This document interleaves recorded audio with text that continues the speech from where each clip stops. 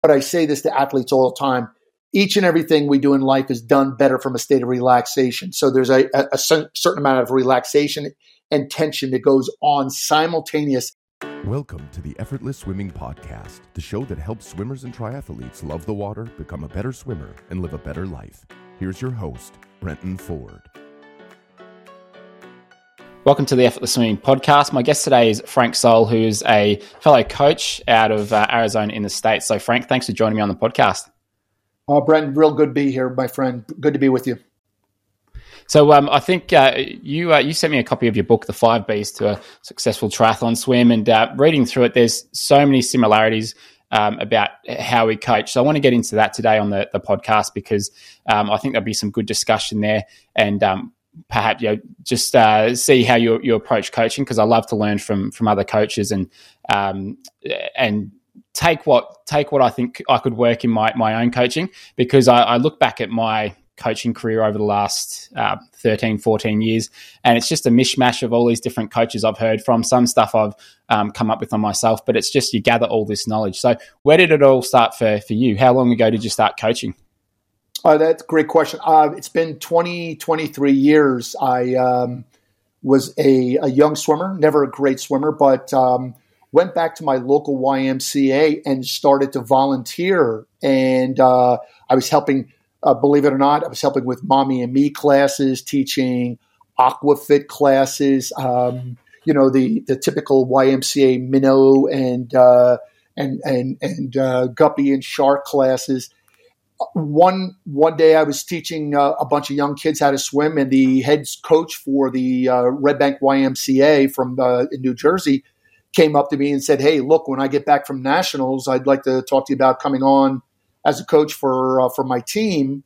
And that was it. I just was hooked at that point, and literally, like you, I started to absorb as much information from every coach, every book, every website I could possibly get. And I think the biggest compliment is what you said. You take this mishmash of different philosophies from different coaches, and you make them your own. You're not reinventing the wheel. I always like to say 15 by 100s on a 20-second break is not proprietary coaching, right? I mean, you get what I'm saying there. So I coached for them. I've coached high school programs on the New Jersey Shore, where I grew up on the Jersey Shore. We had club teams every summer. I coached a club team. So I've been around it for a long, long time, and been active in swimming and triathlon for easily that many years too. Yeah, fantastic. And over the last, I'm not sure how many years it's been for you, but it seems as though you're primarily now working with masters and a lot of triathletes. That's like your bread and butter these days. Is that correct? That's correct. I do occasionally get young swimmers. Parents will come to me if they're on a swim program. They want me to do a video stroke analysis, very much like you do. They'll send me some video and ask me to critique their stroke. Then I ask critical questions. Or, if they're younger, there's no difference between sprinters and distance. These young kids are swimming. But as they're getting older, is the swimmer looking to specialize as a distance athlete or a sprinter? And I do whatever I can to assist them and to help the swimmer fine-tune. But my bread and butter comes working with triathletes and master swimmers looking to improve in their swim stroke. Yes. And that's how I started, was coaching a masters team for sort of 9 years, I think it was, and loved it, and loved working with adults, a lot who did swim as kids and were very good as juniors, and then have continued on as master swimmers and done well at masters comps, but then obviously also those that have learned to swim as an adult. And so I think for your approach with someone who didn't learn to swim as a kid, they might have had a couple of lessons here and there, but primarily coming to it after 30, maybe after 40. What's your approach there in giving them the skills that they need to be able to learn swimming? And what do you sort of preface it with? Like, how do you let them know how long it's going to be until they start to see results and all those sorts of things? Because it's quite different, isn't it? Working with someone who didn't learn to swim as a kid. Yeah. There's virtually It's like night and day, and I agree with you. So what I will normally do is I'll get an athlete in the water, and I will ask them, just meet me for 15, 20 minutes. Now, I know that's taking time, but I do that for a reason, to see what their commitment to level is to the process. I get them in the water. I watch them swim, and, within a few strokes, you can tell what's going on. I always try to point out something positive immediately. I'm an ex-teacher, so we try to sandwich that kind of bad news in between something positive and, finishing it up with something positive. But the reality is, I make it very, very clear that if they come from a non-swimming background, they're going to have virtually no kinesthetic feel for the water. Their breathing is going to be horrible. They're going to want to muscle themselves through the water.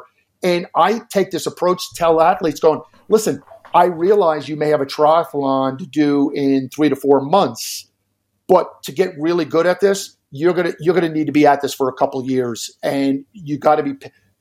I tell them to embrace the 3 Ps: be patient, be persistent, and practice perfectly. What I mean by that, Brenton, is practice it as perfectly as you can on that given day.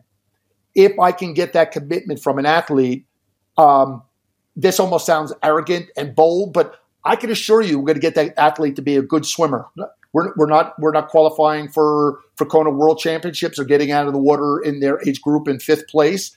But the fact of the matter is, they will start to become a swimmer. And I tell athletes, you got to think like a swimmer, act like a swimmer, project yourself as a swimmer, because there's this mind-body. I get very deep into the mind-body relationship because as you know, working with non-swimming adults, they get in the water and you can get frustrated very easy, very, very easy.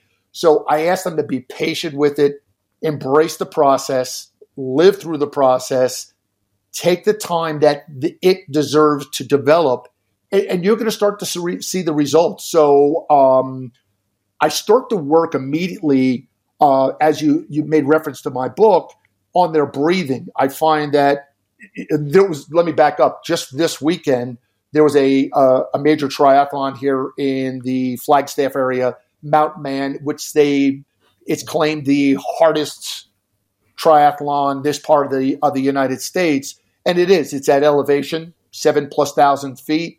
So guess what? Your breathing is going to be off. So I work with a lot of athletes on breath work. I also have a certification as a breath coach. So it's absolutely critical that they work their breath just as well as they do their swimming and create a feel and a breathing rhythm to the stroke. When you can do that, I think we're on our road to having a successful swim. Yeah, and I think when people turn up to the pool, you can, for me, like I used to, as a coach on deck, I'd sort of watch people arrive at the pool, and you can tell those swimmers that have been doing it for a long time and they're confident and they're comfortable. Even just the way they walk into the pool, it's very different. And then those swimmers that are perhaps learning, they're a bit newer, they walk in differently. So I think it all starts with that mindset and that approach as you go into it. And look, you're not going to walk in there with the confidence of Michael Phelps when you're new to it. But I think that mindset's really important. And that mindset can then help you relax, because if you're not relaxed, you're not going to move well. And so it's such a critical thing. And I think that ability to relax starts with how you're breathing, doesn't it? Because when people are a little bit afraid of the water, they start to breathe shallow and breathe a bit faster. And so if you can just start with the more relaxed, the longer breaths, using your diaphragm a bit more, everything can follow on from there. So what sort of breathing exercises, or what sort of stuff you have them do to help with that breathing to kick them off? And a great question. And I'll follow up with the point that you made about being relaxed. In my book, and I forget the author's name who said this, but I say this to athletes all the time. Each and everything we do in life is done better from a state of relaxation. So there's a certain amount of relaxation and tension that goes on simultaneous. Even sitting there watching the Olympics and watching the great swimmers that came out of Australia this year, competing at the Olympics, right alongside the United States. The reality is they look like they're just muscling themselves through the water. But you and I know better. There's this state of relaxation engaging the muscles that need to be engaged and oxidizing those muscles accordingly. One of the very first things I do is I'll have an athlete stand there in front of me, and I'll have them stand there with their hands at their side. And if they're struggling to breathe, and they'll tell me that, hey, listen, after 50 yards, I can't even breathe. I got to hold on the wall, and I'm just struggling. I'll have them and stand there, and I ask them to take a nice breath in through their nose, preferably through their nose, and immediately I get to see if they're what is referred to as a vertical breather or a horizontal breather. Vertical breathers are breathers who breathe through their mouth or their nose, and their lungs, their chest fills up, and their shoulders and neck get all tight, versus breathing horizontally. That means breathing out through the lower diaphragm, right? Because we have this 2 diaphragm pier system, breathing through the lower lobes of our lungs. And I teach them to put their hands on their lower 2 ribs and start to exercise those ribs in and out. So we're breathing literally, and if you can see this, they're breathing out through the side.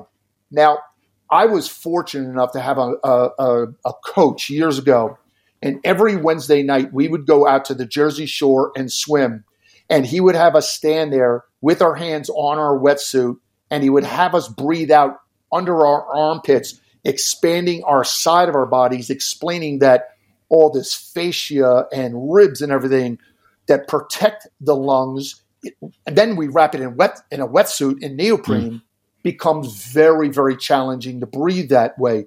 So to be able to teach athletes to expand. So what I will have an athlete do, and this is an answer directly to your question, is breath work outside of the pool. It's a kind of oxygen advantage Wim Hof type of exercise where they'll lay down, very rapid breathing, only through the nose, in and out through the nose, exhale in, exhale out. And on the 20th exhale, they hold the exhale for as long as they can. So it is what is referred to as you're creating a hypercapnic condition where you're elevating carbon dioxide, lowering oxygen, teaching the body how to work in that position and in that condition. And it is the best way to train at elevation without going to elevation.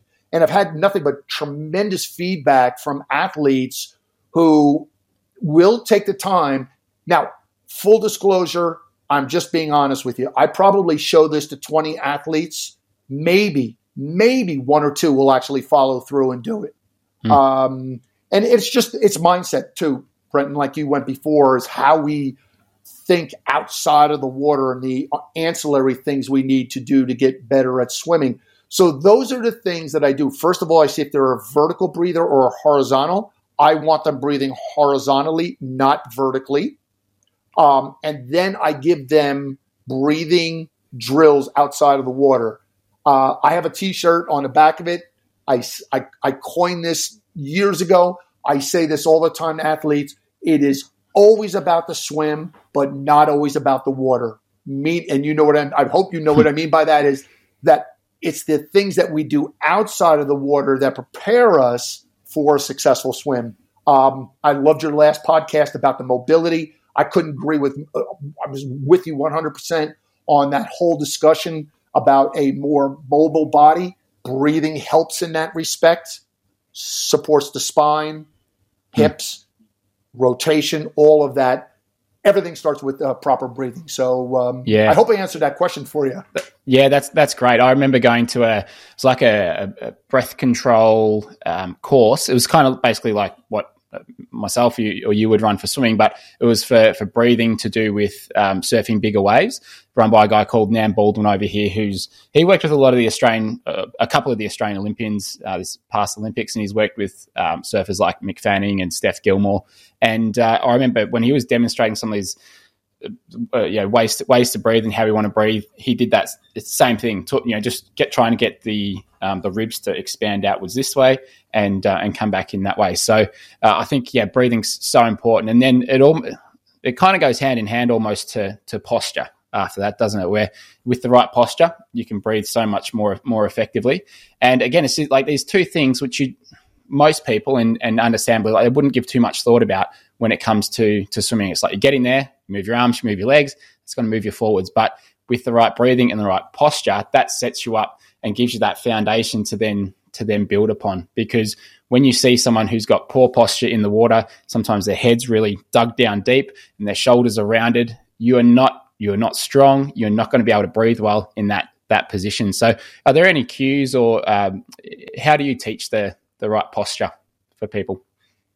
And that's a great thing. That's a great point. We know that the relationship between posture and breathing are critical.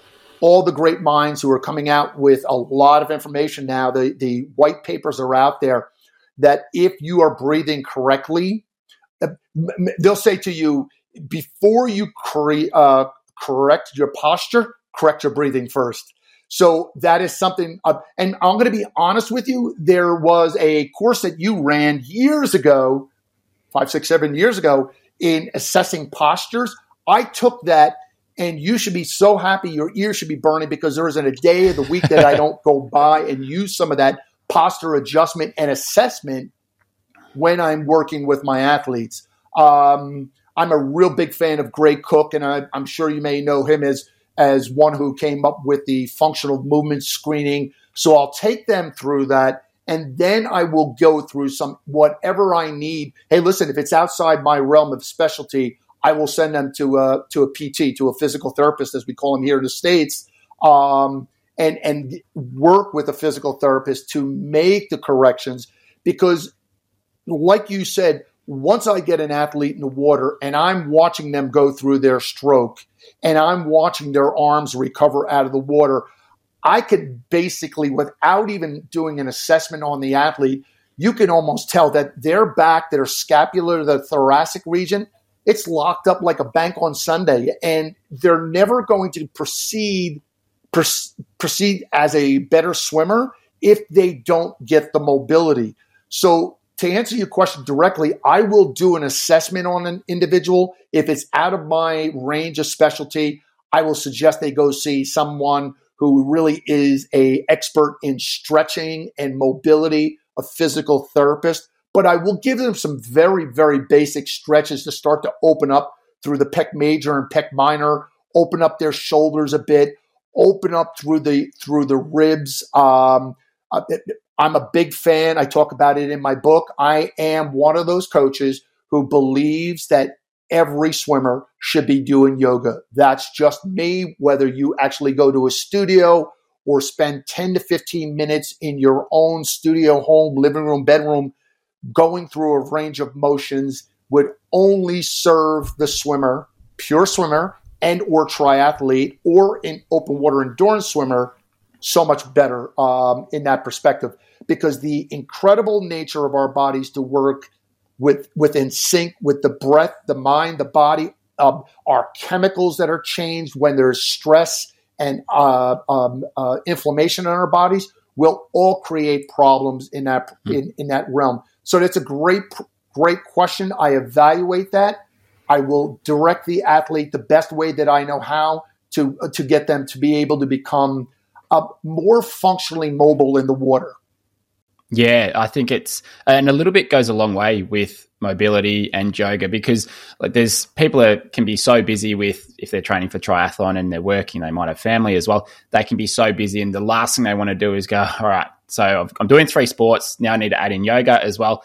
But 5 to 10 minutes a couple times a week, I think can be that's better than nothing. And for me, and I spoke about this on the podcast with Jeff Grace, who runs Swim Specific Yoga. I was like, before training in the mornings, provided I wake up with enough time, I'll just do a couple of yoga moves 5 minutes before I leave. And those sessions, I'm so much better off for it, because it loosens up the hips and your back and your shoulders. And I notice a big difference there. And it's particularly through the shoulders, obviously, but I think through the hips as well. I've worked with quite a few people recently where when we're looking at their kick, you got their torso here and their legs, their quads are down there, because they just don't have that range through their hip flexors, and it creates so much drag. And just if they could get that up, it is free speed. It's no extra effort, and it's just really going to take the brakes off for you. So there's all these little things like that where we see that you can have a better position in the water, and it's just going to be so much easier. And you think of what it can take to, say, drop 5 or 10 seconds per 100 with the amount of extra training it might require. But you've got all these little opportunities like better range of motion to be able to do that. And it doesn't take any extra training to be able to do it. So I think with a lot of swimmers, you've got that opportunity to find those little things that they may not have even thought about before. And it goes back to what I was saying before. It's always about the swim, but it's not always about the water. So again, stealing a line from Gray Cook, one time I remember him saying at one of the certifications, I heard him say, more isn't better, better is better. So I get it. Coach writes you out a workout. You need to bang out 2,500 meters. What if we spent 10 minutes on the deck prior? And I give a lot of my athletes this wonderful shoulder mobility routine to do. And I tell them, if it took you 5 minutes to do before you got in the water, it took you 1 minute too many. You should be able to get this done in about 4 minutes. And what it does, it starts to open up the shoulders, open up the wrists and the forearms. And 4 minutes could make a substantial difference in the way you feel in the water. And going back to feeling the water, better awareness, kinesthetically feeling what the body's going through. And you said it so appropriately. If I can keep the body, and I'm paraphrasing what you said, if I can keep the body more hydrodynamic and keep the body paying attention to fluid dynamics, free speed, man.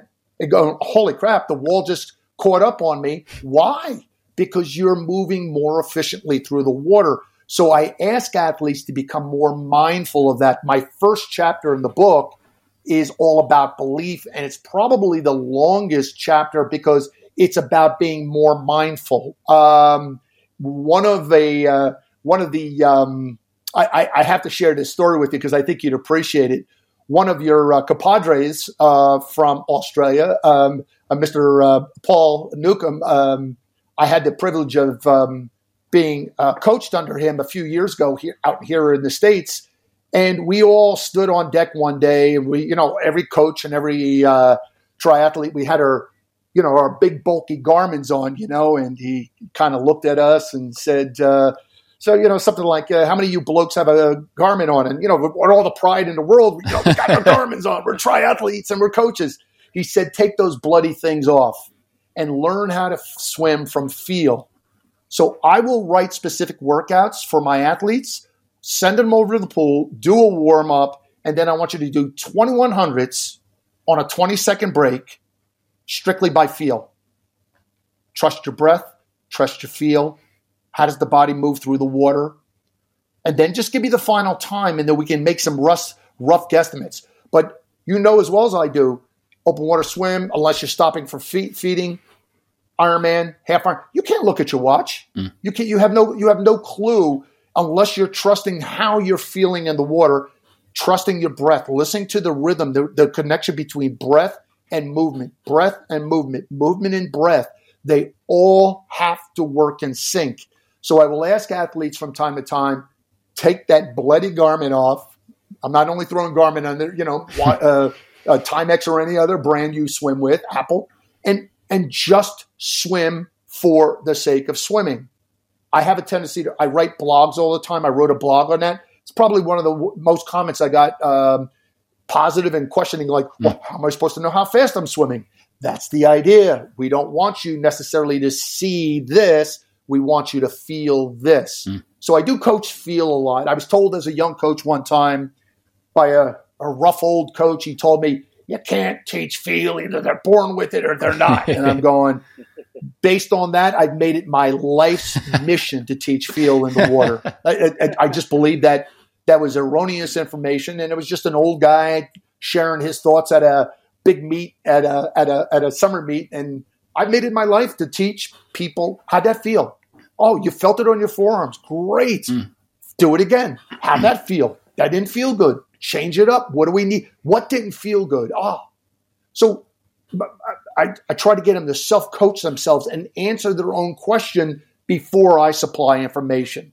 And I believe that in my mind, that's the sign of a coach, because that's how I was coached. And I try to bring that along, is because on race day, that's all they have is themselves out there, right? And hopefully you're in their ear talking to them going, Brendan told me to do this. He told me to do this, so I got to do this. So again, I hope that answered that question directly, but that's how I approach this. I love it. I've heard a similar thing. I can't remember who it was from, but it's basically like, yeah, you can't teach feel and this and that. And I was just thinking like, well, that's kind of the easy way out. It's like, and that's kind of the approach that of coaches that I've seen that I want to steer away from. There's lots of great coaches out there that I look up to and I learn from, but there's also some coaches that I've seen where I go, I don't want to have that approach, because as an athlete, if the coach is saying like you're never going to have feel for the water, you've either got it or you don't. It's like, well, give up already. That's it. So that and it's like it's just simply not true, because when I've run clinics in the past, often after some of the progressions that we've done, people have gone, oh, this is great. I can feel what I'm trying to get in the catch, and I can feel it on my forearms, my hands, and it's like I'm moving through the water better. And it's possible. So I just, that really annoys me, that whole thing where people are saying you've either got it or you don't. It's the easy way out, I think, as a coach. I agree with you, and I've never run from a challenge, and I like that about coaching, is just taking what has been, for a better term, gospel over the years, and adjusting and tweaking it. We've seen it. We're seeing it at this Olympics. We've seen all these little nuances, and Rowdy Gaines was. I love the fact that he at one point was congratulating the amount of club coaches and their input to what we were seeing at the Olympics this year. And I've never heard that before. It's always, Coach so-and-so from the Olympics. It's Coach so from the Olympics. But you and I both know that all started early on with some really good fundamentals and tweaking this and tweaking that, going, God, how'd that feel, man? Let's point that center finger down a little bit. Just drive that shoulder up and take that hand out a little bit more to the, let's do that and see how that feels. Works? Great. Doesn't work? Let's go back to the drawing board. So when you can take that approach, and again, I go back to triathlon, and I get the idea that somebody signed up for an Ironman. I get the idea that they signed up a year ago, and it's a year out from Ironman Arizona, I'll use for example. And then they come to see a coach like me 6 months out from Ironman, and then I just have to ask them point blank, going, where the heck you been? Where you been? We missed the most incredibly important months of developing technique and feel for the water. We need to start building your endurance, and now I've got to get you technically sound and build endurance at the same time. The ones who see it and the ones who get it, Brenton, it's absolutely amazing. If you don't mind, I'll just share a quick story with you. I worked with a gentleman, his name is Justin, Ironman Arizona 2 years ago before the virus hit. And he got out of the water in a 1 hour, 18 minutes. Now, you and I both know that it's a very respectful time for an Ironman event, 1 hour and 18. But he came to me, and I wasn't even his coach, but he found me. He came to me and said, I really want to crush this swim. I want to qualify for Kona. This year, he went to Coeur d'Alene, got out of the water in a 1:05, and guess what? That time difference, he sent him to Kona because he had a solid bike and a solid run already. He knew that 12, 14, 15 minutes, that gap there was the deciding factor. But here's what happened. I told him what he needed to do. He did it. He did it religiously. He did it fundamentally how I asked. There was great communication between me and the athlete, always doing more underwater video. And I know you do the same as I do, giving him feedback, sending him to him, going, okay, we're right on target here, but we need to adjust this. Let's try this drill. Let's do this, this, and this. And he got it done. And I truly believe, maybe I'm naive, that if anybody who goes from a 118 to a 105 and under, Justin did it, anybody can do it. I just believe that. There are coaches telling me I'm a little naive in that respect, but I do believe if you're patient enough, persistent enough, and willing to do what's necessary, it could be done and done successfully. And that is just me being around the sport for all these years and seeing we get in the water, we swim. And I said to one athlete one time, I said, my friend, you are really getting very, very good at doing it very, very bad. Because from a habitual standpoint, his neuromuscular memory and his neurons are just firing in the same way. And when I try to show him something, he just reverts back to the other way, because this is just wanting to swim versus taking the time to do it the proper way and becoming really good at it. So more isn't better. I just try to tell athletes from time to time, I'd rather see an athlete get in the water and bang out. You give me 1,600 ideal yards versus 24 so-so yards. I'll take that 1,600 pure yards or meters any day of the week, my friend.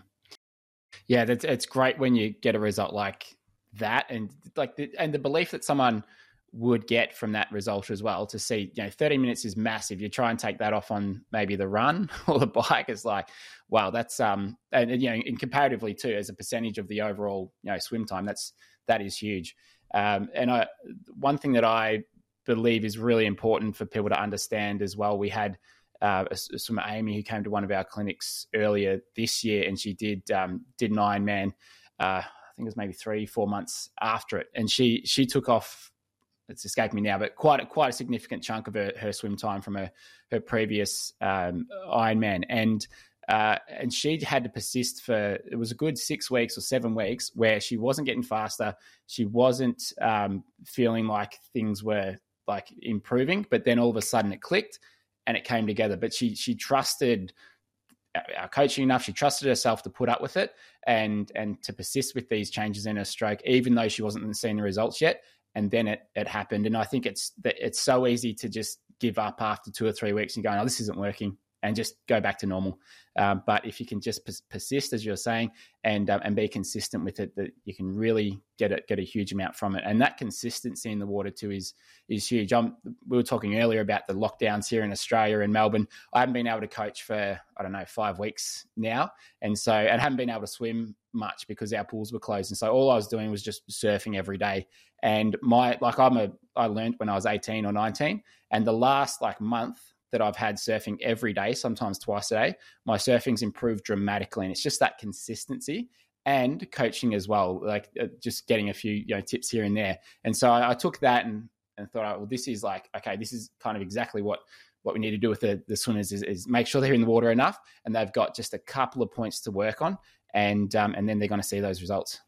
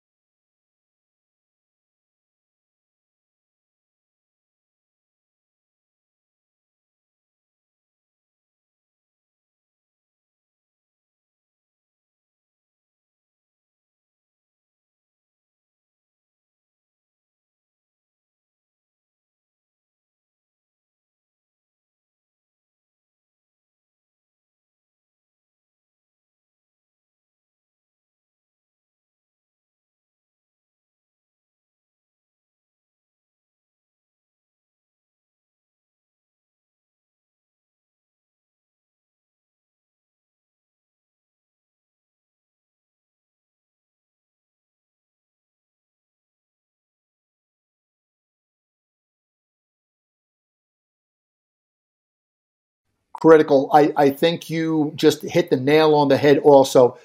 When I send an athlete to the pool, I want them focusing on one, potentially two things, because psychologists will tell you multitasking is something that's been sold to modern society, but we're really not good at it, because I don't want them thinking about their kick, thinking about their catch, thinking about hand entry, hip rotation. Pick one thing, two things, and focus on that. Because you know as well as I do, if something is on a major, let's say hip rotation, if they're swimming flat, you fix that. All these other little details simply fall under this big detail. And all of a sudden, like Amy, and you get to know their personality. I don't know who Amy is, but I can probably, if you and I had more time, I would tell you some of her personality traits. And Brett and I think you'd tell me right on. Very patient, buying into the process, can easily get frustrated. I got a gal here back in the States. Her name is Teresa, crushing it for about 5-6 weeks. Frustration. Left arm dropping, pressing down, shoulder pains. And I just, in my younger coaching days, I would have said, oh my God, what am I doing wrong? What do I need to do here? And I said, let's step back. Let's take 2 days off. Give the shoulder some time to heal. I sent her to the pool, swam one day without her watch. Then we started to go through some systematic drills, found what worked. She's right back to where she was and swimming better now than she was prior to what I refer to as her meltdown. But like you said, trust the process, trust the coaching, know that these are simple laws of physics. If I abide by these laws of physics, I have to swim well. Being hydrodynamic, adding the right amount of pressure, not trying to beat the water up, not trying to muscle the water, and all of a sudden it starts to come together. The biggest challenge I have sometimes is getting the athlete to buy into that process. Because you and I both, we probably have said this to athletes all the time. Come on, dude, embrace the process, man. Embrace the process. It's going to come together, but you got to be patient with it. So I plead with athletes, and I will say this with all the confidence of 23 years of coaching. If you do what we're talking about here, any of athletes who are listening to this, you have to become a better swimmer. Again, like I said, we're not talking about podium finish, but if you're a typical 2 minutes and 15 second out of the, per 100, you have a chance to drop that 100 time under 2 minutes substantially like that if you abide to these simple laws of physics. And that's what I tell athletes. That's what I write about. And that's how I create my whole philosophy around my coaching. And when I work with athletes, some athletes buy into it. Some are looking for quick fix, or one athlete says, well, don't you have a little hack for me? No. Yeah, I do have a hack for you. It's called freaking hard work. That's the hack for you. Other than that, I don't have a hack for you. So it's something that when you get the right athlete in agreeing to that particular philosophy, boy, it's magic. You know what I'm saying? Yeah, it's great to work with those people that are willing to follow that. It's a really enjoyable process to go through with them. And I was creating this last week. So in our membership, I've just finished the 8-week faster freestyle course. So we've got our 5 core principles, which are somewhat similar to your 5 Bs.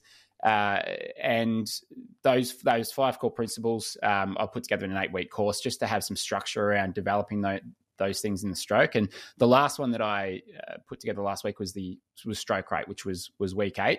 And one of the things that if you're more of the engineering type mindset or mathematical mindset, one of the ways that you can figure out what you need to do to swim a certain pace is just look at the speed equation. You got like distance per stroke, like stroke count, and your stroke rate. And by sort of adjusting those couple of things, you can see what the resulting time would be if you increase your rating or increase your distance per stroke, and you can sort of figure it out that way. And so it's and that's what you were saying in terms of it's all physics, it's all just there is the science behind it, and you can think about it that way. And I think when we're coaching, most people aren't probably looking at it that way. We need to be a little bit more perhaps they need certain cues or they need analogies to help them with understanding these things and taking it on board. But you have got that side of it where you can look at it from the pure speed equation, and you can show someone, all right, you're swimming 50 seconds a lap. It's taking you 40 strokes to take this lap, and your rating's at 65 strokes a minute. So, we can show them what they can do there to do it, because I think there's probably a lot of people out there who have never considered that part of it as well. Like, all right, I'm pushing off on the wall. I swim 50 meters, but how does that make up? And so the way that you can adjust it is, all right, to increase your distance per stroke or reduce your stroke count, that's the technique. That's reducing drag, increasing propulsion. Then you got your stroke rate and being able to perhaps hold a faster stroke rate without sacrificing too much distance per stroke. And that's really the art of it. And that's finding that sweet spot, which certainly can take some time. But for those that are more inclined to think about it that way, that's a really fun thing to sort of look at and show the opportunity that's available to you to find some extra speed. Yeah, agreed. And I just explained to athletes the simple equation: SR times SL equals velocity, right? Stroke rate times stroke length. The one little thing that I do is when I'm evaluating a swimmer, whether it be through video stroke analysis or on deck, is I'll look at their and I usually use their right arm, their point of entry and point of exit off the lane line, which will tell me in many respects how well they're grabbing and holding water and driving their body through the water.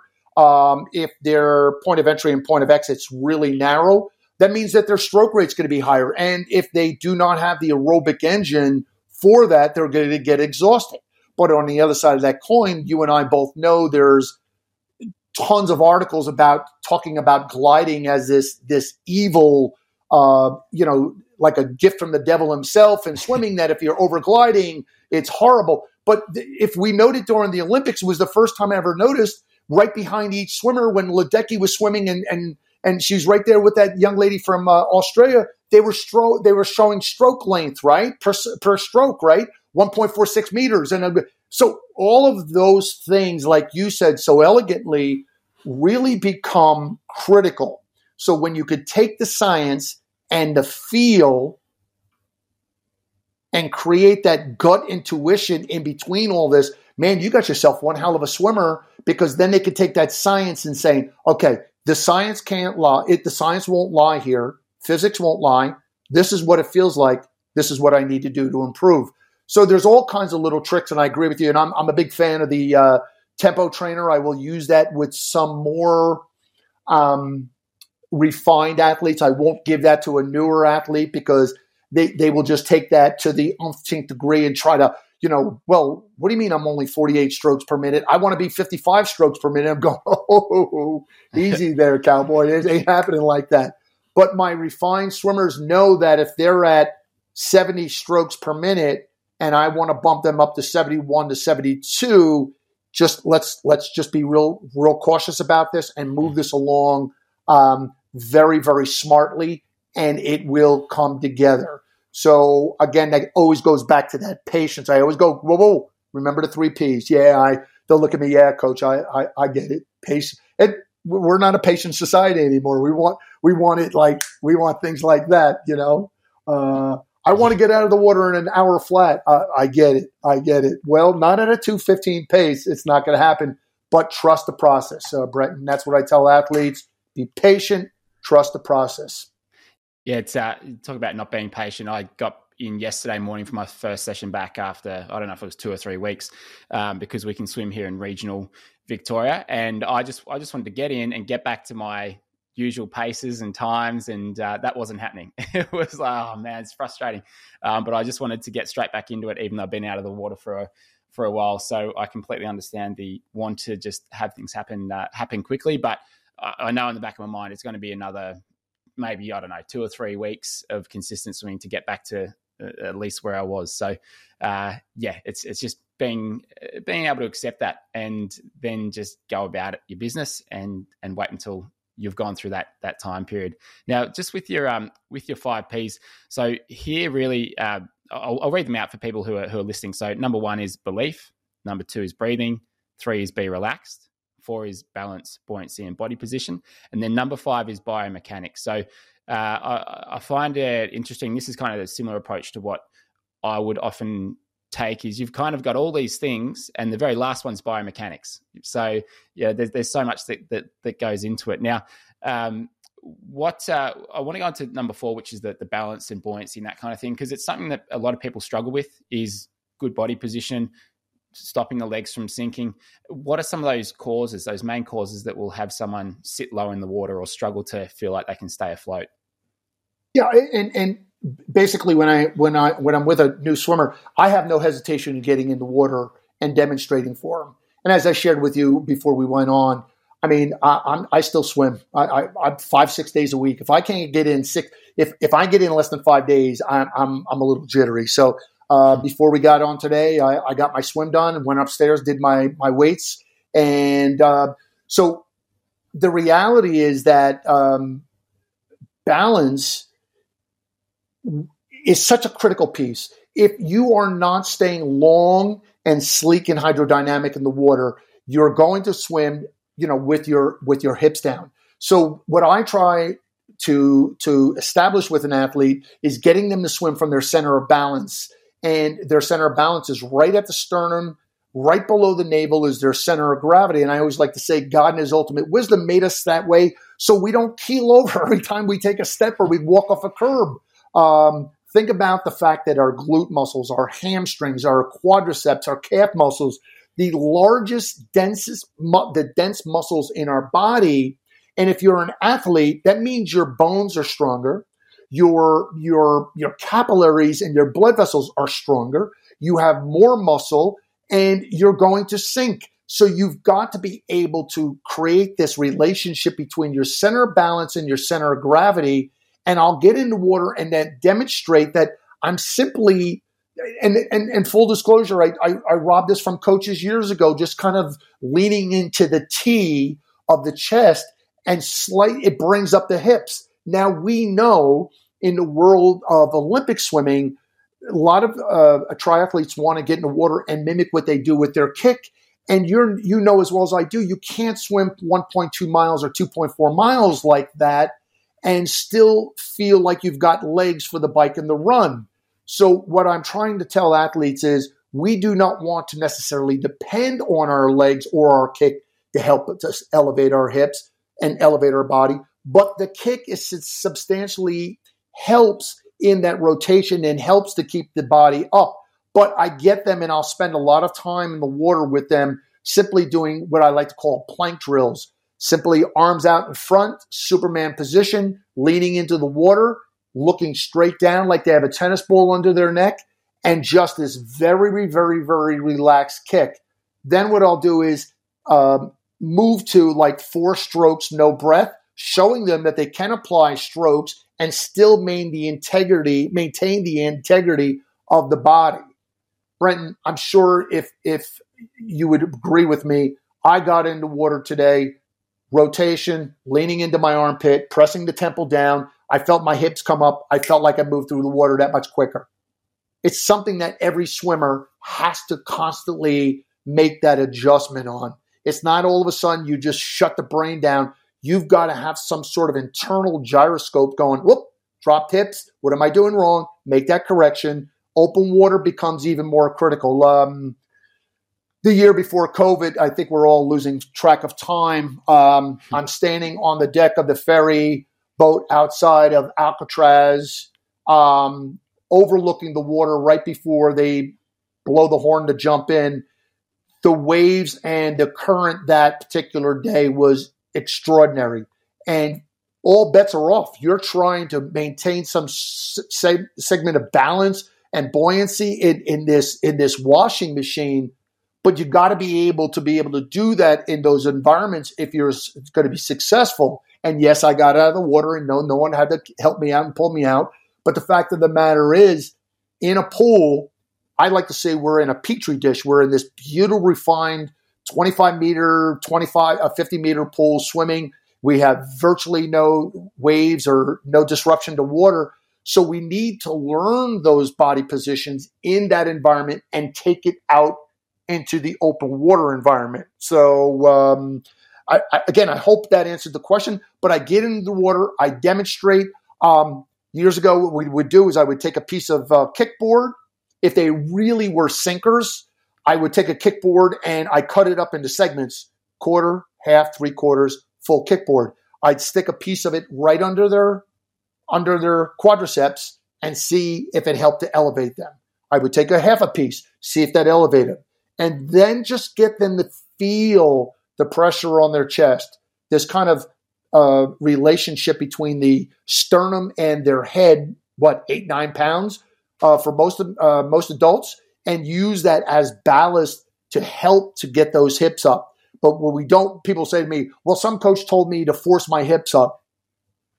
Try swimming like that for a mile and see what kind of energy you're going to have because of all that oxygen you're dumping down into those hips. Establish balance, you got it made. So I, again, hope I answered that question the best way I could. Yeah, that's great. Very similar in I think how that to approach that. And one of the things that you mentioned there is when people try and force their hips up, the initial thought for most people when they're trying to get the hips up is to stick their bum up in the air, but that bends them through their hips and through their waist. And then, we talk about dropping the legs. That's what it causes. So sometimes it requires that little bit of like bracing the core, squeezing the butt cheeks a little bit to straighten that out. And then you can press on the T to help bring that up. And so it's such a nuanced thing that I don't think is really natural for people who are new to swimming, that when they finally get it, they go, oh, okay, yeah, that makes sense. It's strange. And I don't have it all the time. This is the kind of the feedback I get when people started, is that it's like, I'm having to really think about it a lot. And then I notice when I don't have it, but with more and more practice, it becomes automatic. And I think of when I'm swimming, like I'm not actively thinking about it, but I know that I'm sort of adjusting how much engagement, how much tension through the core and through the glutes that I'm applying through different parts of the stroke. And so when I tune into that, it's like, oh, okay, yeah, you've got to constantly be using it. And so I think it's a really important thing for people to understand, to be able to help bring those legs up, because I've had so many people who have been sticking their bum up in the air and wondering why they're still like sinking, basically. And you bring up some really good points, and I agree with you in regards. We don't want to overthink it, but when I'm teaching a brand new adult triathlete or swimmer how to do that, I will challenge them. I said, listen, for these next 3 sessions, I want you to get out of the water more mentally tired than physically tired, because I need you to think about it, which leads me, I will never forget this interview. One of Michael Phelps' gold medals, he wins the gold medal, he gets out, and I think it was down in Rio.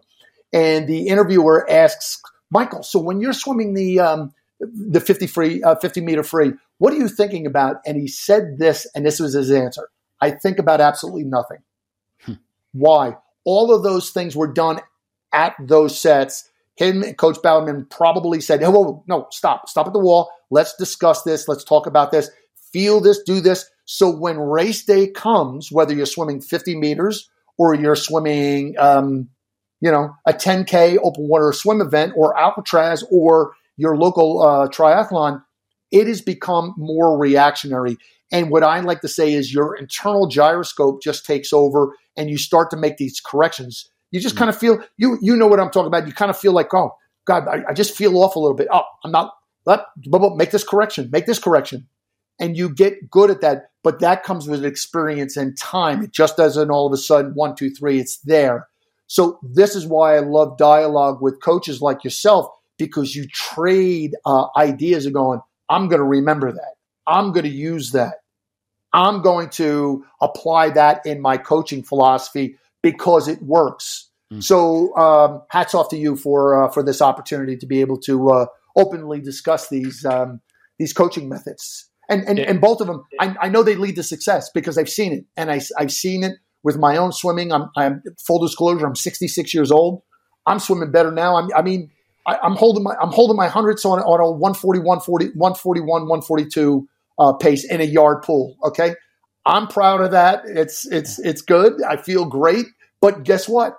I know I still have more work to do. I know I can get under that 140. I know I can. So that's my goal, and that's what I work for, my friend. It's so good, isn't it? Like that's half the fun, is just trying to find improvement and just to continue to better yourself. And going back to your point of like Michael Phelps thinking about nothing when he's racing, Ariane Titmus, when she was asked, what did your coach Dean Boxall say to you before the race, and she essentially said, like, we've trained for this for however many years, and like he didn't give me any advice, didn't tell me what to think, but just wish me all the best, because she's going in there. She's not going in there and coming up with a race plan on the spot. She knows what she's got to do. She's trained for it, and then it's just about switching off all the distraction, getting in there, and just letting it become automatic. And it's like when someone is in training and they're working on perhaps some stuff that they've been given by their coach. It's kind of like when you're learning to drive. There's so much going on. You got maybe your mum or your dad sitting next to you.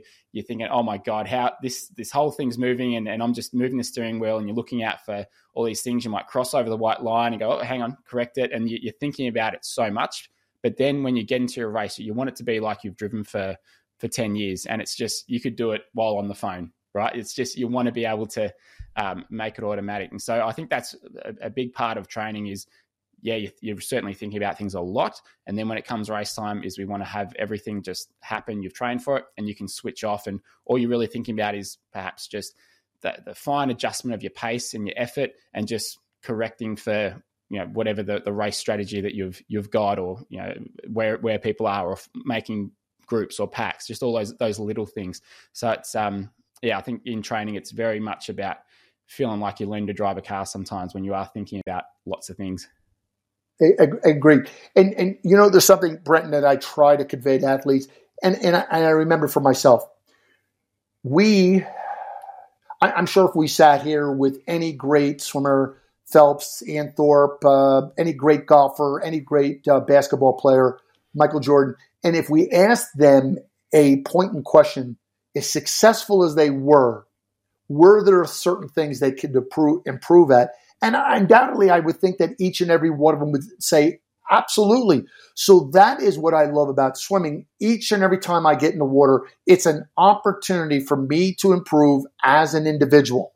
Now, I will tell you, there are times I get out of the water and I'm going, have I ever really actually swam before in my life? Because this was horrible. But I have a saying with athletes, there's no such thing as a bad swim. There's no such thing as, did I learn something from it? Did I get in the water? Did I knock out my workout?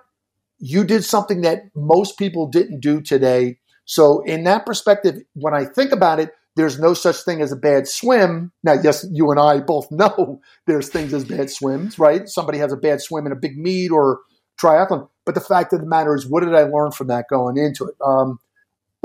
Lack of hydration, didn't sleep well the night before, poor nutrition, shoulders all jacked up because I was doing weights an hour before. So generally there's kind of this rhyme and reason that follow a bad swim. And then you go and learn through the process to make the adjustment for the next time you get in the water.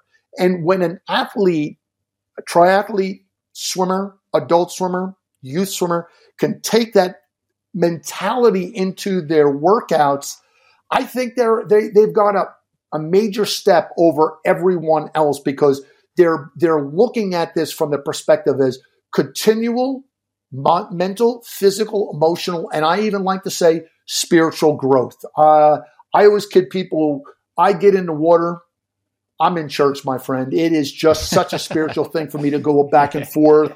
And, I this morning, it was nothing more. It was kind of an easy swim. I did 1,000, 20-second break right into a 500 swim. And people will ask me, yes, I had my Garmin on, and people will ask me, do you count laps? Absolutely. Well, how do you do that? Because it was taught to me years ago as a young swimmer, you better know what lap you're on, because I know what you're on and you better be in sync with me. And we would be deathly afraid going, I think I'm at 450, coach. Am I right? Yes, you are. But you get my point, is that I make that an opportunity to get in the water and just and let it go with the intentions of improvement, just developing as an individual. And that's what I love about swimming. That's what I still love about triathlon. And that's what I love about open water swimming in general, just to be able to get out there and get in the water, which just feels so natural for me. And I'm sure it does for a lot of your listeners too. Oh, I think it's a massive draw card for and thing that keeps a lot of the people who listen to this podcast, that keeps them coming back to swimming, is that spiritual aspect of it. And for me, in my sort of day-to-day life, I'm more like I feel like I'm much more about sort of concrete things and real things. And so when it comes to airy-fairy stuff, it's like, no, that's not me. But then when I'm swimming or when I'm surfing or I'm in the water, that's like, I'm all about it. So I think I sort of compartmentalize it for anything to do with the water. I'm all airy-fairy in that aspect of life, because it's, like after a good swim, whether it's training session, whether it's a swim in the ocean or just being out in the ocean, it's just like, I feel like I could be a yoga influencer on YouTube or something like that. It's just I could come up with all the lovely quotes. So it's there's something to being in the water that just attracts me, and I think a lot of a huge amount of swimmers, and particularly here we've had so many people start open water swimming from last year when the pools closed, and it's that aspect of it, I think, that has kept so many of them going even when the pools did reopen. There's been a huge growth of open water swimmers for that reason, I believe. Beautiful. So even out of chaos comes a blessing, right? I mean, you got all these open water swimmers, and so from that perspective, and I agree with you. You when you get in the water and you feel like you've done what you needed to do on that particular day, you get out of yourself. You should be saying to yourself, get out of the water and saying, well done today. And I congratulate myself all the time. I mean, on those things. So that's me going back to the mindset, saying, hey, I did this. I did something that a lot of people don't do. I'm not the best, but I'm getting better, because that's what life is all about. We develop as swimmers, we develop as people, and we develop as athletes. And again, if we go to the 3 Ps, be patient, be persistent. The rest of it should take care of itself very nicely. Some come quicker, others take more time. But like you said somewhere just a little while ago, some will give up and never really get the feel of success if they just stayed with it a little bit longer. And I believe as coaches, you and I as coaches, and it's our job to instill that faith in the athlete, going, stay with this. It's in there.